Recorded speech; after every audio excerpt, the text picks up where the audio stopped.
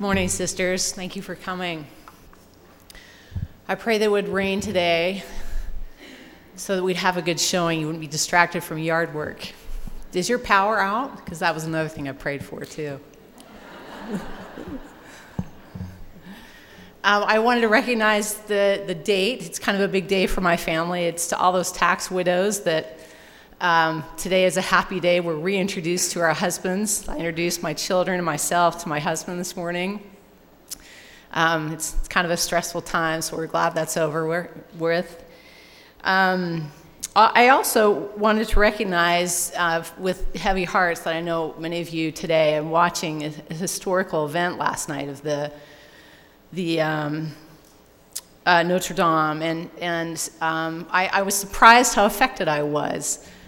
We've all seen the pictures of it in a blaze on our TVs or computers, and I'm not really sure why I feel affected and saddened by that. Many people obviously have tremendous memories if you're French or Catholic and have lived in Paris. But I felt sad, and I wondered why, and simply that a building of it's 674 years old. It took 200 years to build. The sole fact that it has withstood the test of time, but certainly how ironic during the Holy Week that it should happen, and maybe it's to show to the world that there are still Christians here, that we're here and we're here to stay, and this maybe is a good segue for missionaries to start a lead-in as they go door to door and ask if they've seen it and talk about Christianity. So one certainly doesn't know, but a miracle that no one was hurt in the fire. They say 30,000 visitors a day, and they talked about almost 100,000 people would come for Easter Sunday. So it'd be interesting to see where they hold those services in lieu of that. But really an interesting historic event happened, and I thought I should recognize that. So Easter is observed by Christians as the greatest miracle in human history. Today, it's no surprise that I wanted to give you two topics to ponder, which are the atonement and the resurrection. We have two wonderful speakers today, and I wanted to give them the majority of the time, but I wanted to touch briefly on a couple points that aren't as commonly talked about, so you can think about them throughout this marvelous week. So the atonement is defined. The word describes the setting at one of those who have been estranged and denotes the reconciliation of man to God. Sin is the cause of the estrangement, and therefore the purpose of the atonement is to correct or overcome the consequences of sin. Let us focus for a moment on the aspect of the atonement. So just so you know, today is obviously this theme day. We're doing a special Easter devotional today, so we won't be following chronologically in the Book of Mormon.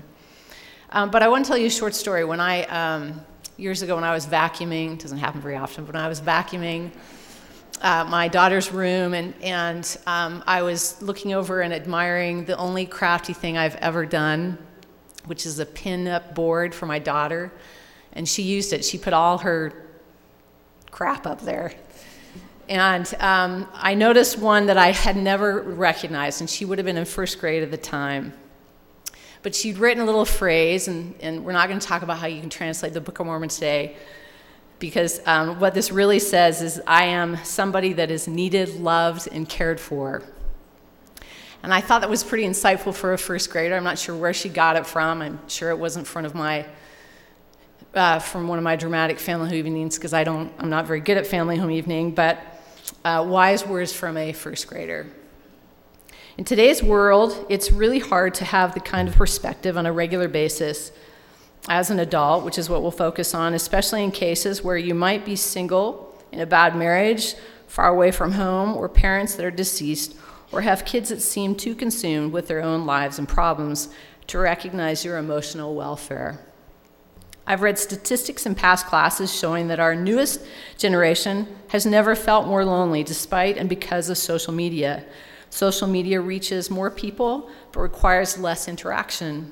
As women, we may take pride in conquering daily tasks efficiently, taking care of the needs of our family by cooking elaborate 4-course meals, consistent scripture reading, family home evening, temple attendance, school volunteering, and fulfilling our callings, and the list goes on and on. But another thing we seem to dwell on, is be our own worst critic. Satan, while much better at this than you, will influence you with many emotions of discouragement and inadequacy. While some tasks and to-do lists seem manageable, many days they seem absolutely impossible. In fact, today I'm betting there is someone here who plopped down on the pew, mentally evaluating their failures in the last 24 hours or the past week, and said, I don't have time to be here. While we wish Satan wasn't allowed to walk through the doors, your discouragement sets in, and you alone can extinguish positive thoughts and optimism in a matter of seconds. The phrase, I am somebody that is needed, loved, and cared for, may sound more like, I am somebody that doesn't want to see anybody, I'm a failure, and I feel so alone. So what does this have to do with the atonement? So you may have come across a resource that I found last week when I queried on the LDS website. And it's by Elder Bednard, and he actually delivered it in 2001, and it's called The Atonement and the Journey of Mortality. But he also gave a similar talk entitled In the Strength of the Lord. So for a few minutes, I wanted to highlight a few of his points and give you a real-life example given by one of our first guest speakers. I quote in his talk, the enabling power of the atonement strengthens us to do and be good, to serve beyond our own individual desire and natural capacity. The grand objective of the Savior's gospel was summarized by President David O. McKay when he said, I quote, the purpose of the gospel is to make bad men good and good men better and to change human nature. Thus, the journey of mortality is to progress from bad to good to better and to experience the mighty change of heart, to have our fallen natures changed. He says the Book of Mormon is our handbook of instructions as we travel the pathway from bad to good to better and strive to have our hearts changed. King Benjamin teaches that the journey of mortality and the role of the atonement in navigating successfully that journey. Quote, for the natural man is an enemy to God and has been from the fall of Adam and will be forever and ever unless he yields to the enticings of the Holy Spirit and putteth off the natural man and become a saint through the atonement of Christ the Lord. So I draw your attention to two specific examples. The first, he says, putteth off the natural man. The journey from bad to good is the process of putting off the natural man or the natural woman in each of us. In mortality, we are all tempted by the flesh. End of quote. So because we aren't perfect, we sin and we fall short, don't we? The struggle to avoid temptation on certain things is much easier to avoid for some than for others. My exposure to alcohol was common in high school for me. I was not a member of the Church of Jesus Christ of Latter-day Saints, and my parents would even endorse a glass of wine on a special occasion at a family dinner. But none of that interested me, nor was it hard for me to turn down.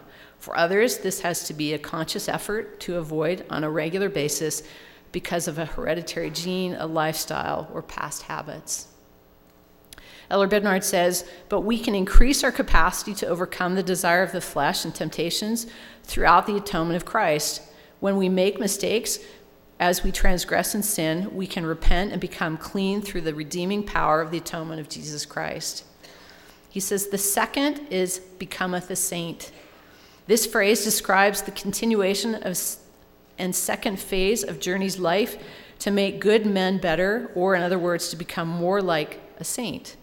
This second part of the journey, this process of going from good to better, is a topic about which we do not study or teach frequently enough, nor understand adequately. Elder Bednard says, I suspect that many church members are much more familiar with the nature of redeeming and cleansing power of the atonement than they are with the strengthening and enabling power. It is one thing to know that Jesus Christ came to earth to die for us.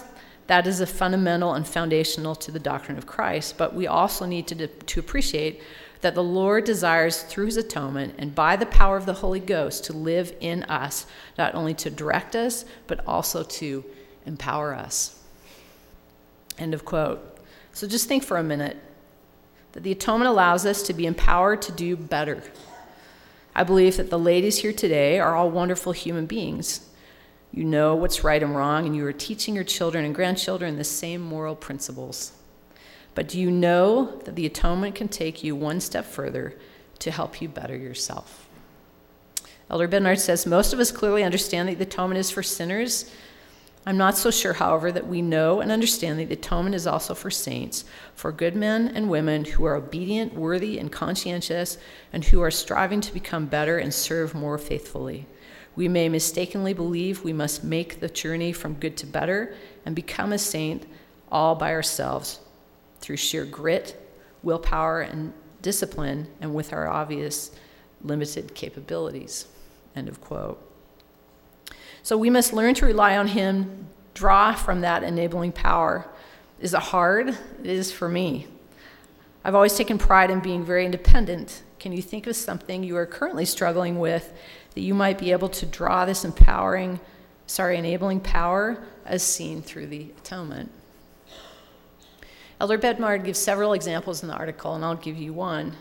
He says the Book of Mormon is replete with examples of disciples and prophets who knew, understood, and were transformed by the enabling power of the atonement and making that life journey. Nephi is an example of one who understood and relied upon the enabling power of the Savior. Recall that the sons of Lehi had returned to Jerusalem to enlist Ishmael and his household in their cause.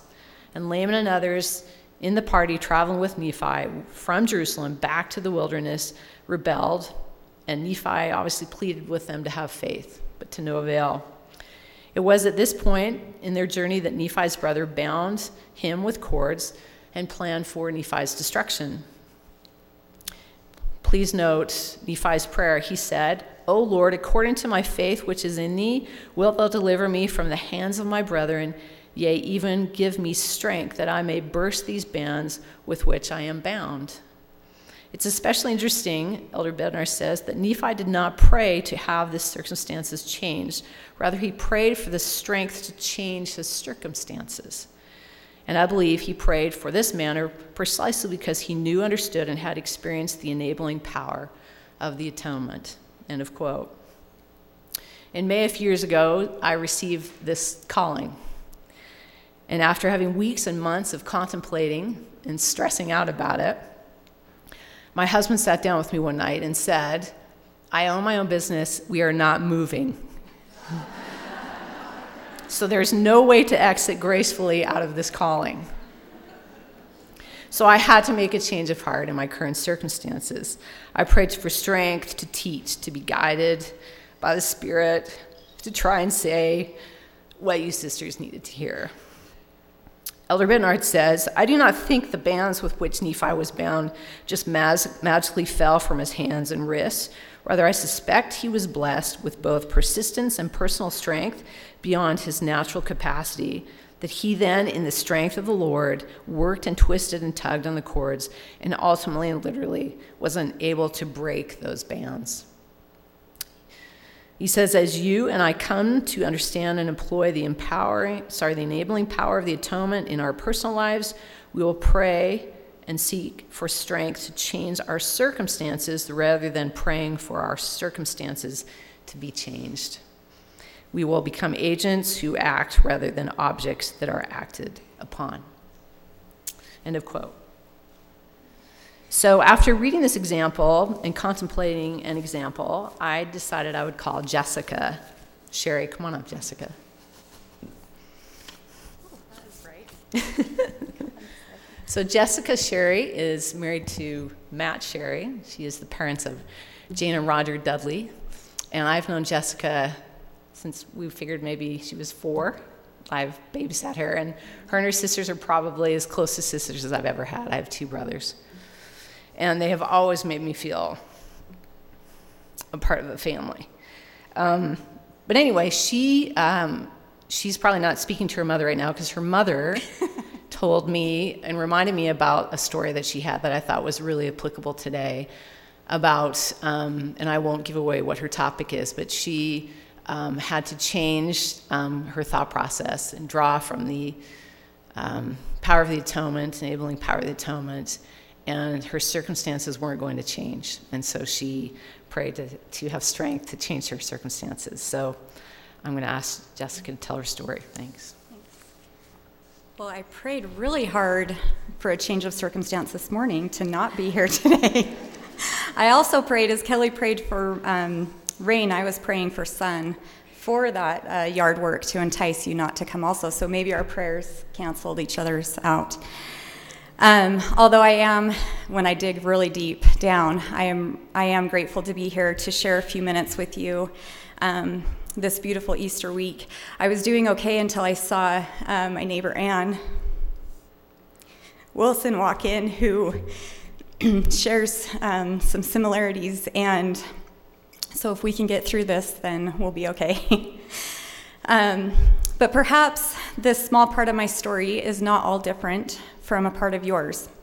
When I was 25, I met the love of my life, and when I was 26 and he was 31, we were married. We knew we wanted a family, and it wasn't long after we were married that I started to worry that something may be wrong. A few months passed and some testing was done. Even now, 14 years later, I can still clearly hear the doctor's fateful words. It would be impossible for us to conceive a child. In fact, his cold exact words were, "You have a 0% chance of being able to have children." We looked at each other and then back at him, to which he said, just to be clear, "Yes, I said 0% chance." His bedside manner was not super kind. But we stumbled out of that office and found ourselves in a new, dark, and hopeless world. The world which we had known just months before was shattered. This new world was dark and without hope and very lonely. I had always wanted to be a mother. My friends were all having babies, and pretty soon my sisters were having babies. And where was I? Still hearing a doctor's voice saying that the one thing I wanted, which was, I believed, to be a righteous desire, would not be possible for me. Late one night, I sat in our room and tears streamed down my face, and I thought, that's it. I'm just not strong enough for this type of trial. I do not have enough faith for this. This has come to the wrong person. After sobbing and feeling quite sorry for myself for quite a while, my heart and mind turned to my grandmother and the line of maternal women that came before me. My grandma had the tradition of giving her granddaughters a 7-generation picture with a portrait of our earliest grandma, who joined the church, down to one of ourselves. That terrible night, I remember looking up at the pictures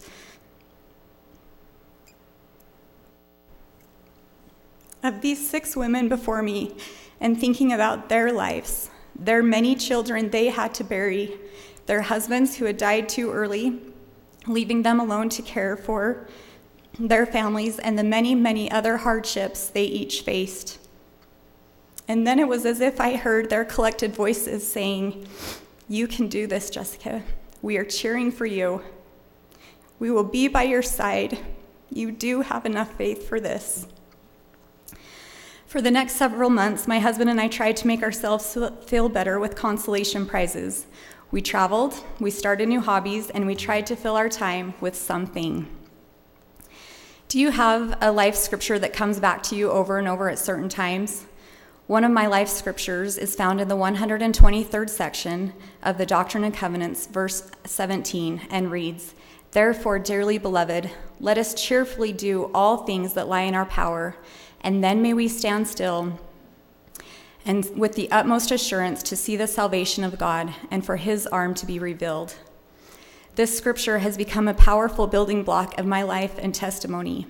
It has become important to me to remember to cheerfully do all things that I can, and then to stand still and know with the utmost assurance that I am not alone, and to remember that God has helped me in the past and he will help me in the future. Am I always cheerful? Absolutely not. Is it always easy to wait on the Lord? Absolutely not. But time and time again, this scripture has been key for me and has proven to be true. Now, many people's stories of infertility are filled with test after test and experiment after experiment. Some have happy endings and some don't in this life. Our story, however, left no room for testing and experimenting, but does have a happy ending. Not long after our final doctor's appointment, we came to the conclusion that the only way for us to have a family here on earth was through adoption. And shortly thereafter, we found ourselves entering a whole new world once again. This new world was filled with unknowns and some fear and many, many hours of classes and training and paperwork. This new world we found ourselves in was completely foreign to us. No one in either of our families had experience with adoption. There were twists and turns in this new world, too. There were failed adoptions and lots of tense moments and unknowns. Let's see. In 2008, we were able to adopt a perfect and beautiful baby girl who was sealed to us for eternity 6 months later. 2 years passed, and we began to feel another push toward adoption, and we started the process over again. In 2010, our family grew from 3 to 4. And thanks a lot, Kelly. I had to dig through these baby pictures, and then I was like crying in a mess over just missing these little babies. Once again, we were able to be sealed together for eternity. Both of their adoption stories are sacred and unique and are as opposite as their personalities are today. Our daughters are now 11 and 8, and we cannot imagine our lives without them. We were in the delivery room for both births, and the veil was so thin. I have never felt the Spirit so close in my life as I did the nights after our babies were born. In Doctrine and Covenants 84:88, it reads, "My spirit shall be in your hearts, and mine angels round about you to bear you up." I know what it feels like to be surrounded by angels and to be helped and supported through a long night of wondering what would come the following morning. When I think of these past 15 years, I think of the transformation my heart has gone through, from a hopeful and happy newlywed to a heart that was dark and empty and holding on to shattered dreams. My heart has changed these past 11 years of raising our daughters. Now a heart that has light where darkness was, a heart that has joy where there was sorrow, beauty for ashes. When I think of my Savior, I think of what he has done for me. My heart has been changed because of his love for me. He was and is with me in the darkest of nights. He was and is in every step of becoming something more. Because of him, my husband and I entered a brighter and a better world than we had even dreamed. Yes, even now when we are experiencing some of the frustrations and challenges of parenting. The Spirit has spoken words of peace and love to me to help me through baby showers and baby announcements, and to help me find the right answers to when my daughters ask for more siblings. I have had experience after experience these past 11 years that have left me absolutely knowing that these two spirits were meant to be together with my husband and I on earth.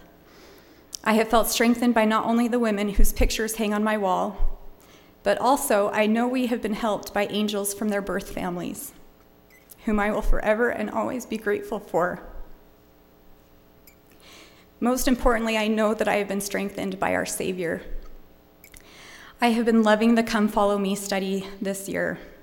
After completing President Nelson's challenge last fall of reading the Book of Mormon and looking for the Savior in its pages, this new study has flowed so beautifully. This study testifies of a Savior who knows his sheep, who loves his sheep, and one who will gather his sheep. A Savior who is always beckoning to one and all to come. As our girls meet around our table in the evening to study together, this is the kind of Savior I desperately want them to know of. I have been reminded of the primary song, "Tell Me the Stories of Jesus," words full of kindness, deeds full of grace. This is the Savior I need them to grow up with and learn to love and trust. This is Christ. We do not get to choose all the trials and experience in life that we experience in life, but we know we are here on earth to experience both the highs and the lows. There are many trials and tests that we are asked to endure that just don't make sense to me. There are many righteous desires that never get the happy endings in life. There are burdens that are placed on each of us that are so very heavy. And there are some prayers that take eternity to answer. Though we may not have the answers as to why we are asked to endure such trials, I do know that we are not asked to endure them alone. How grateful I am for the Savior, to know that the Savior is by my side to help when I need it. Mosiah 24:14, I will ease the burdens which are put upon your shoulders, that even you cannot feel them upon your backs.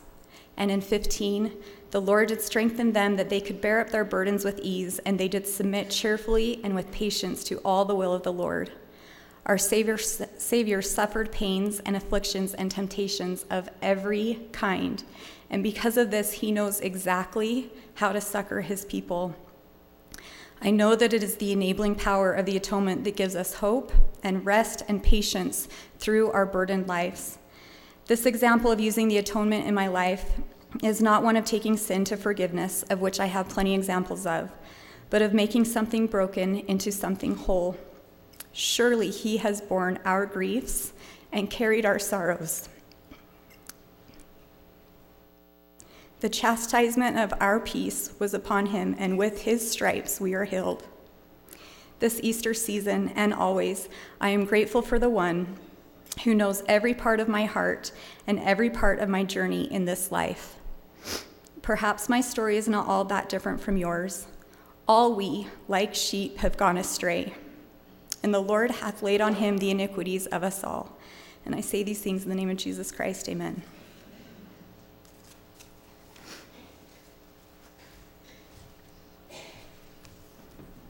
Thanks, Jessica. I love Jessica's testimony. She's always had a strong testimony for as long as I've known her, and I'm grateful for her to share that today. I know it was hard for her. I felt it was important for some reason to point out the not so obvious reminder about the atonement today. Know that Christ's power of the atonement is there for you to repent of your sins, but also to be better. It is my prayer through Christ and the atonement that you can say, I am somebody that is needed, loved, and cared for. And I say these things in the name of Jesus Christ, amen. So my next guest I wanted to introduce, I've wanted to actually have her come for a long time. But it's not often that you have admiration in a relationship with your pediatrician, who Dr. Cynthia Owens is. She has been my children's doctor since they were born, and I've always admired her professionally as well as personally, and she has brought an amazing spirit when I have gone in to take my children in for their various things. My mom would say sometimes after I left seeing her that day, well, I don't know how Jake feels, but you sound amazing. And so it's been kind of a 2-for-1. She's been my pediatrician and my therapist. And I remember her saying one time, I promise, I had a lot of problems with my first child and food problems, I promise you will not have another one like this. She used to say that all the time, I promise, trying to encourage me to have more children. So Dr. Owens is the wife of Doug Owens, and she has 4 terrific kids. Actually, I don't know if you'll talk about them, but she just had a daughter go out to her mission a couple of weeks ago, and then she's got 3 other sons. And they're a wonderful family, and I'm honored for her to speak today. And so I wanted for her to talk specifically about the resurrection, and because of her profession and what she sees on a regular basis, how that's affected her and her faith because of what she has been employed and her mission has been in life. So I consider Cynthia a good friend, and I'm very honored that she would come and talk to us today in her busy schedule. And so we'll hear from her, and then after that we'll have the closing prayer by Sister Calvert. Thanks.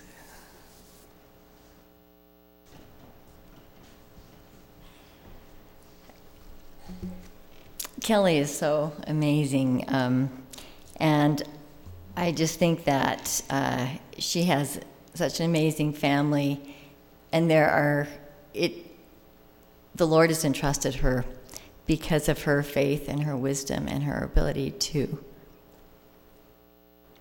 follow the Spirit to have these wonderful children, and it's been a joy for me.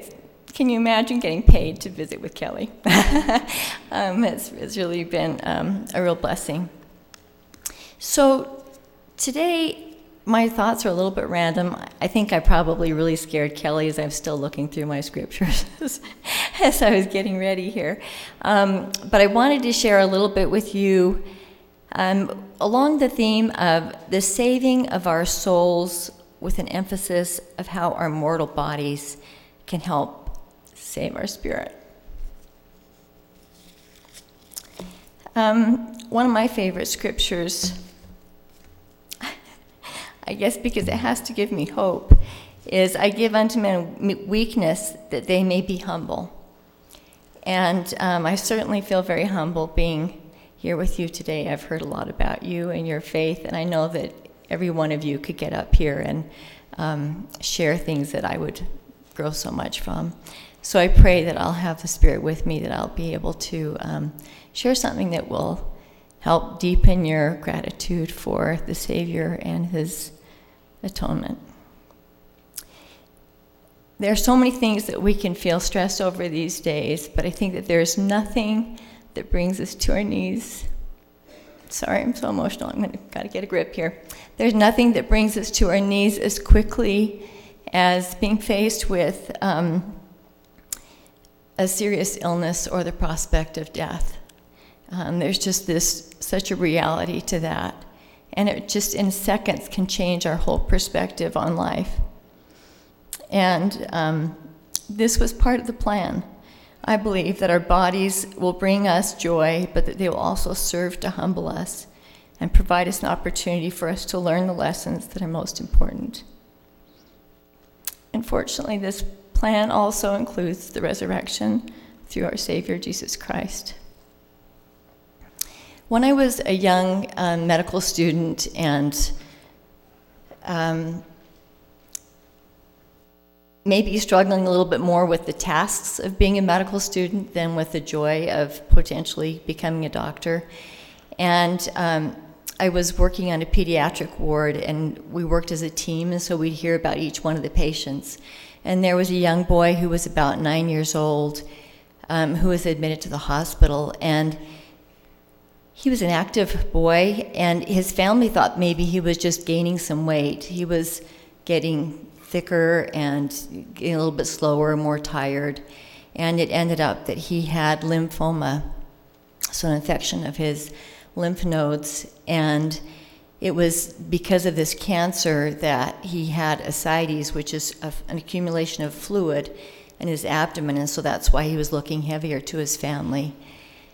Here he was, an active, cute little 9-year-old, and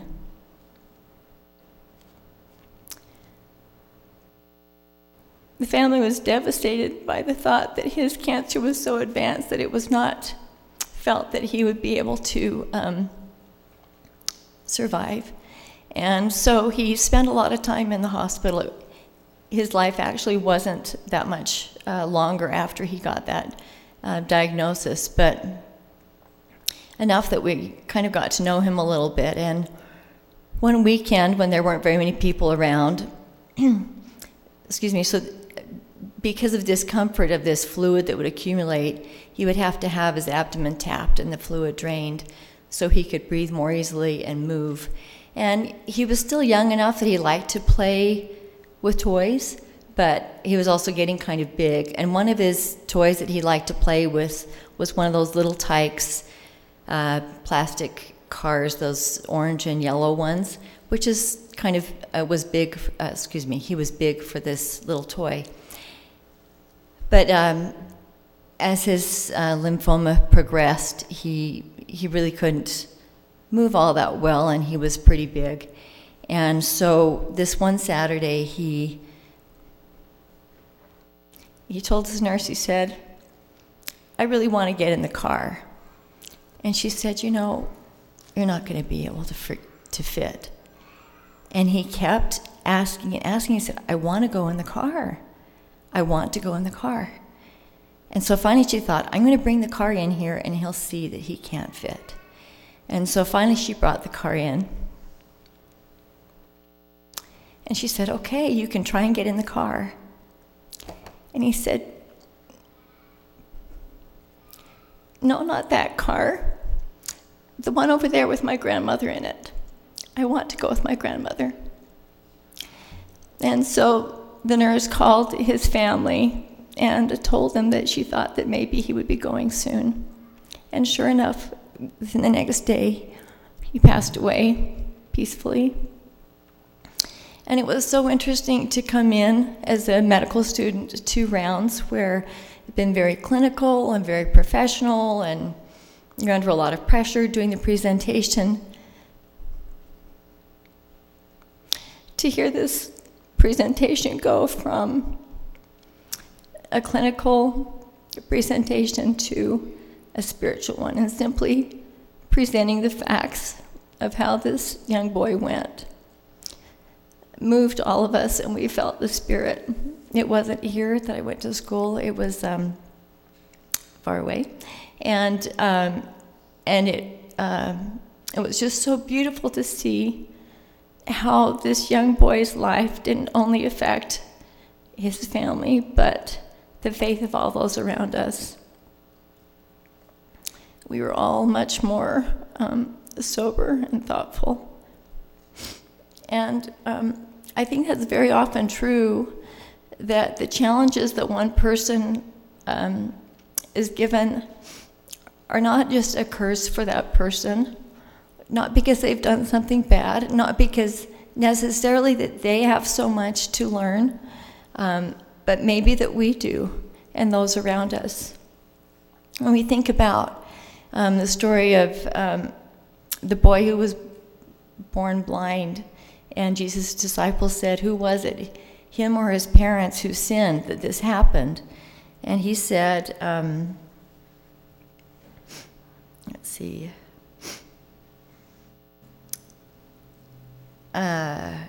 it was that the works of God would be manifest to many through him. And I think also about when Lazarus died. Mary and Martha already loved Jesus. Lazarus was loved of Jesus. When Mary and Martha sent for Jesus, they didn't just say, come help us. They said, you love Lazarus, come and save him. And Jesus' response was,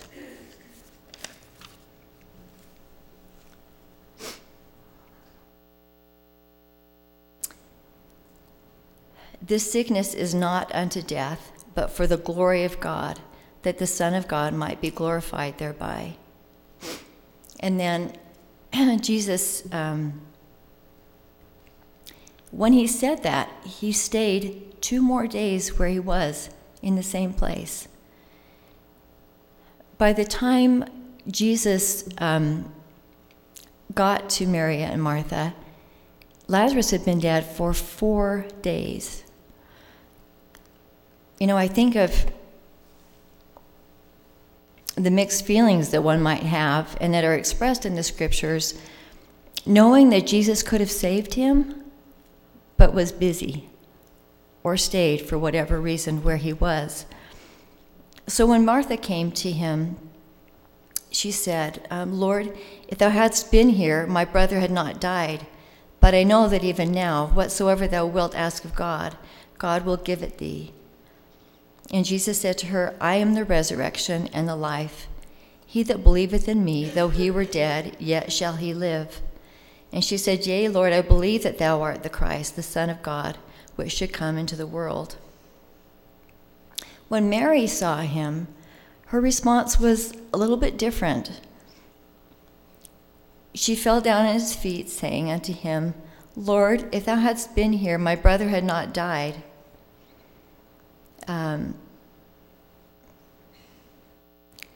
But didn't necessarily affirm, saying, but I know even so he would, thy will. And Jesus wept with her. And then others looking on were skeptical, and they said, could not this man which opened the eyes of the blind have caused that even this man should not have died?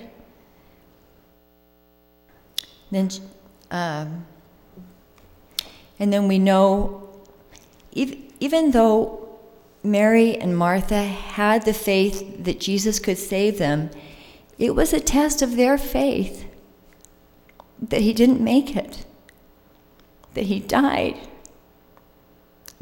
for 4 days.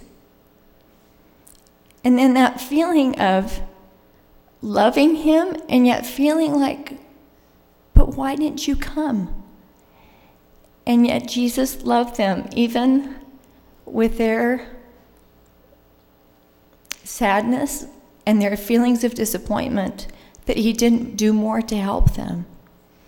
And then he went on to show them one of the greatest miracles ever, of the raising of their brother and it came to be an indelible blessing for them and a pillar of their faith, knowing that he truly was the Son of God and he could do anything. When we are faced with challenges,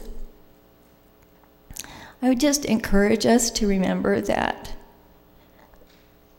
this is not just the fault of the person who is experiencing these challenges, but this can be a blessing for all of us as we support each other and help and endure in faith.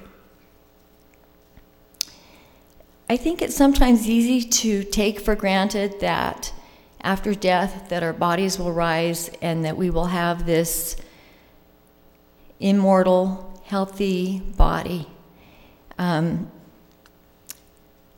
It's interesting, though, when we think about really the science of our bodies, we are built to fail and deteriorate. There's a term in physics called entropy, and loosely it means the tendency toward disorder. And the second law of thermodynamics states that entropy, or that for practical purposes, chaos, always increases with time.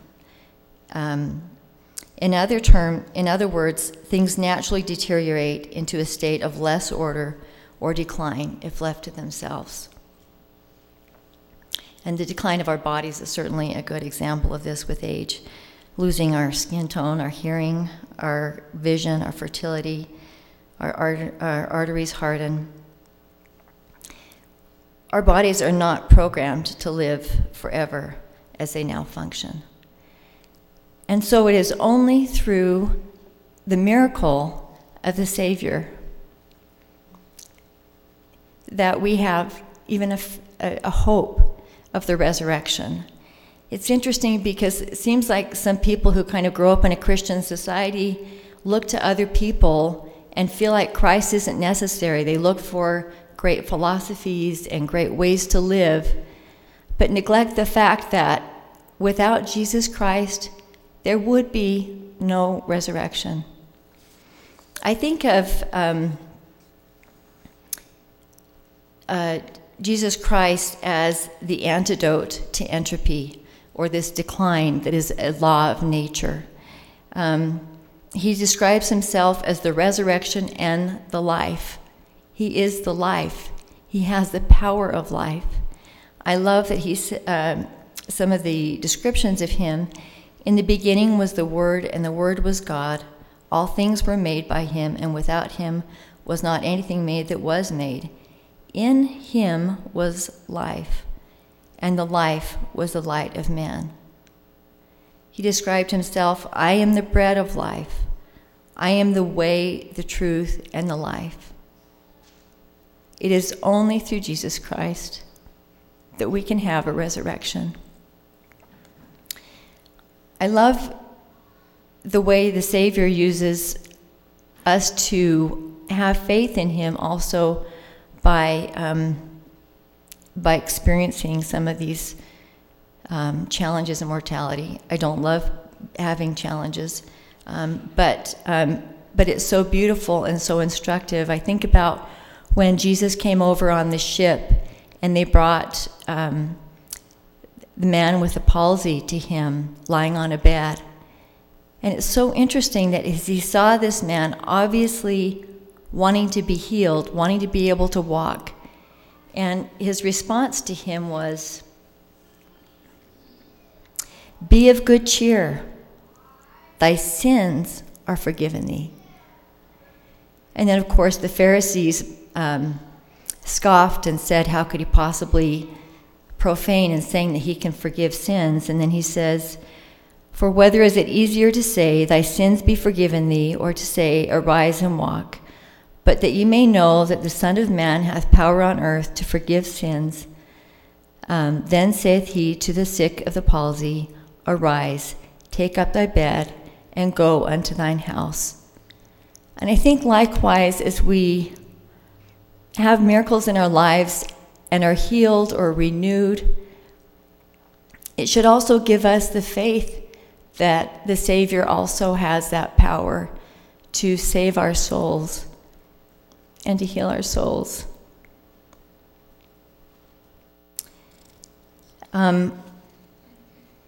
Just quickly, I love some of the symbolism of our mortal bodies that the Savior uses to teach us about his atonement and about him.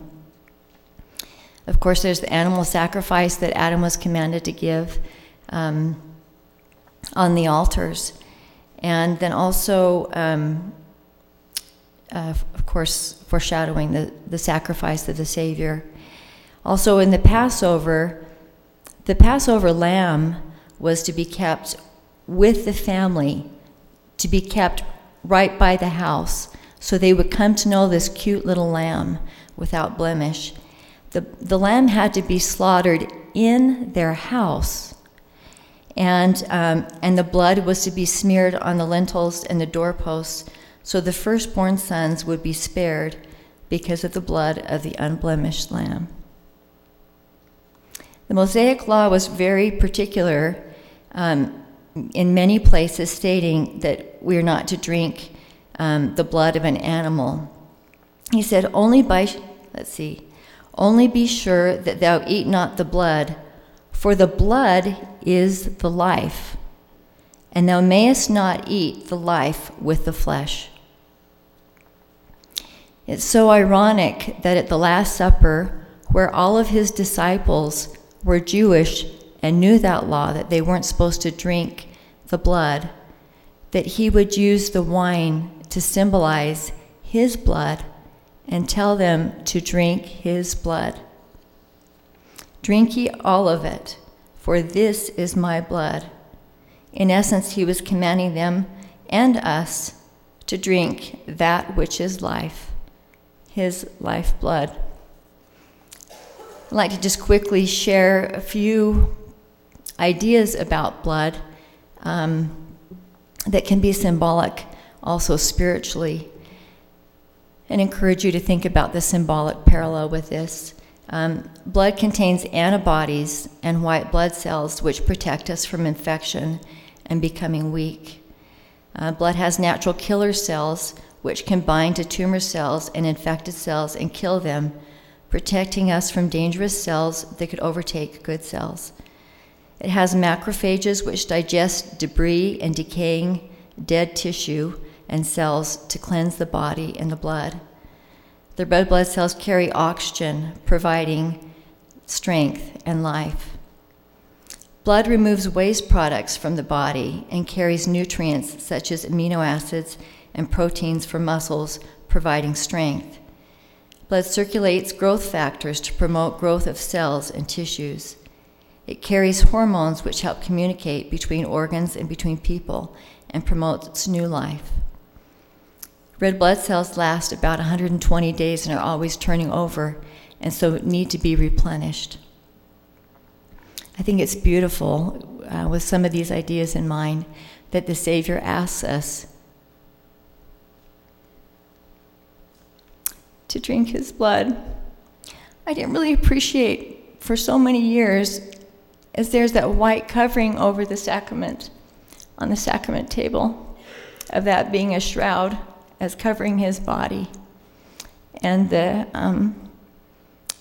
blood and the symbols of his blood and body underneath it.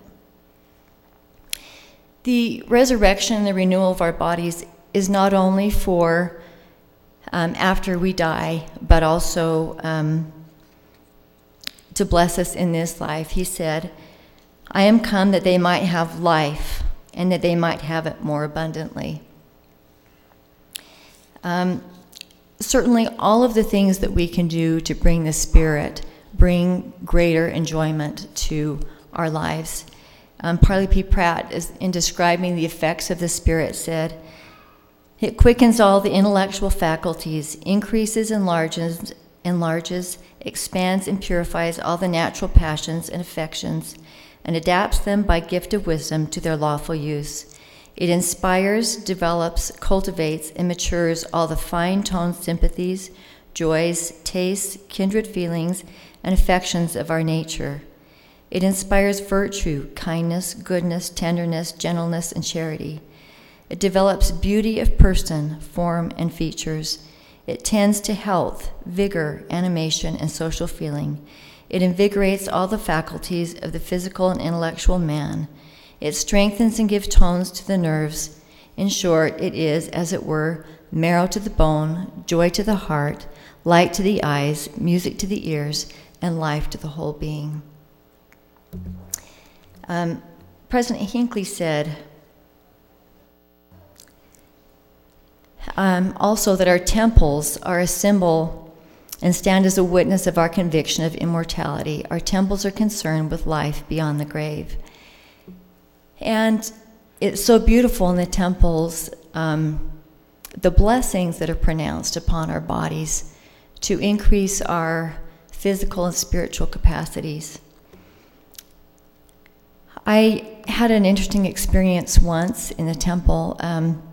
One of my friends was in town for her brother's wedding, and we were going to get together, and so I called her up, and it happened to be the morning of the wedding, and I asked if we could get together, and she said, you know, my mother is here also, and she's dying.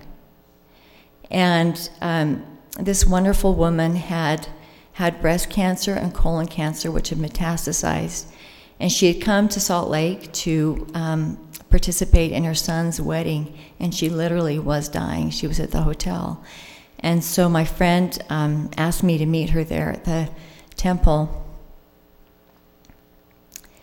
And so they put her on a stretcher, and we had some oxygen, and we had a pulse oximeter. And she was in the ceiling room, and I was there with her. As a doctor, I'm used to trying to preserve life, feeling like that oxygen level is dropping, what are we going to do? But she was dying. And so I was merely just sitting by.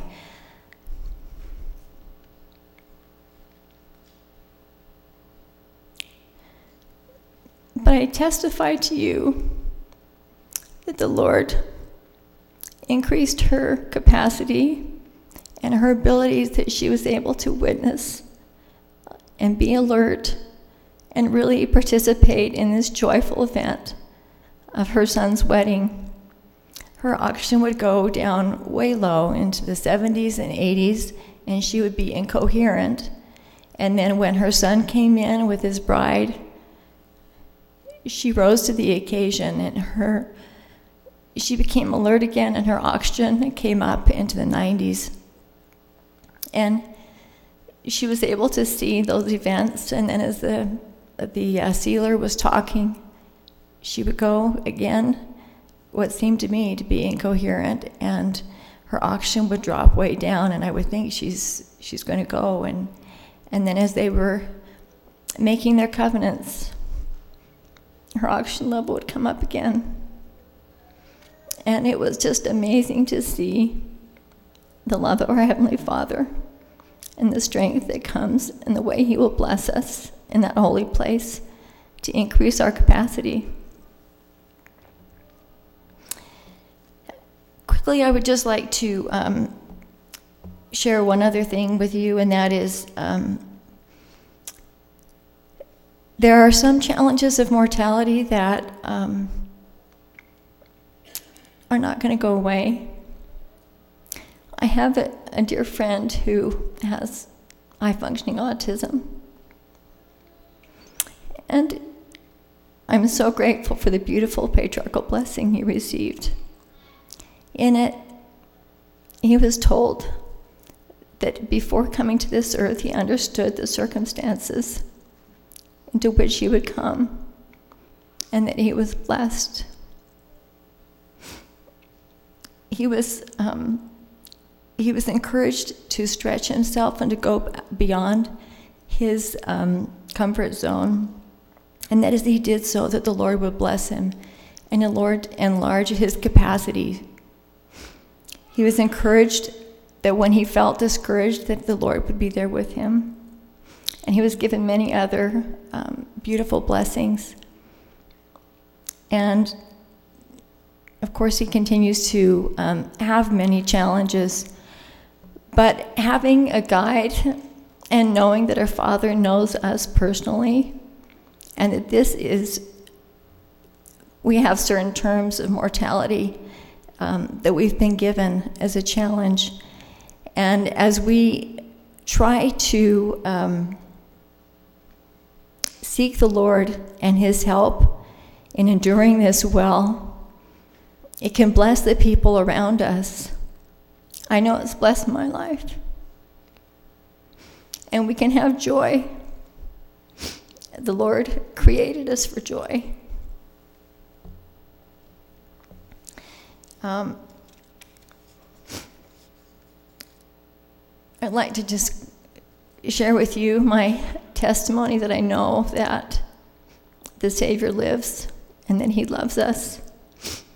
My father was a surgical oncologist, and as I was trying to help my friend's mother, he coached me and helped me to know what it was I needed to do to help her be comfortable and help her out of this life. And 2 years to the day after I helped her, I was there with my father helping him. And so I had some pain reliever, and I had a sedative and some oxygen in case he needed it. And there were times where I would say, do you want some medication? And we could talk about it. And then toward the end, he seemed quite agitated. He was kind of making a moaning noise and kind of lifting his arms up. And so I was kind of gently holding one arm down, and my mother was gently holding the other arm down. And then we looked at each other and we realized, this isn't agitation. He's lifting his arms to embrace someone. And these noises that he was making he had this way of kind of chuckling when he was really loving somebody that he loved so much. And that's what he was doing. And I've just leave my testimony with you that I know our Savior lives. I know that there's a life after this. I know that He knows our situations personally, and He has a design for us if we can remain faithful. And I say these things in the name of Jesus Christ, amen.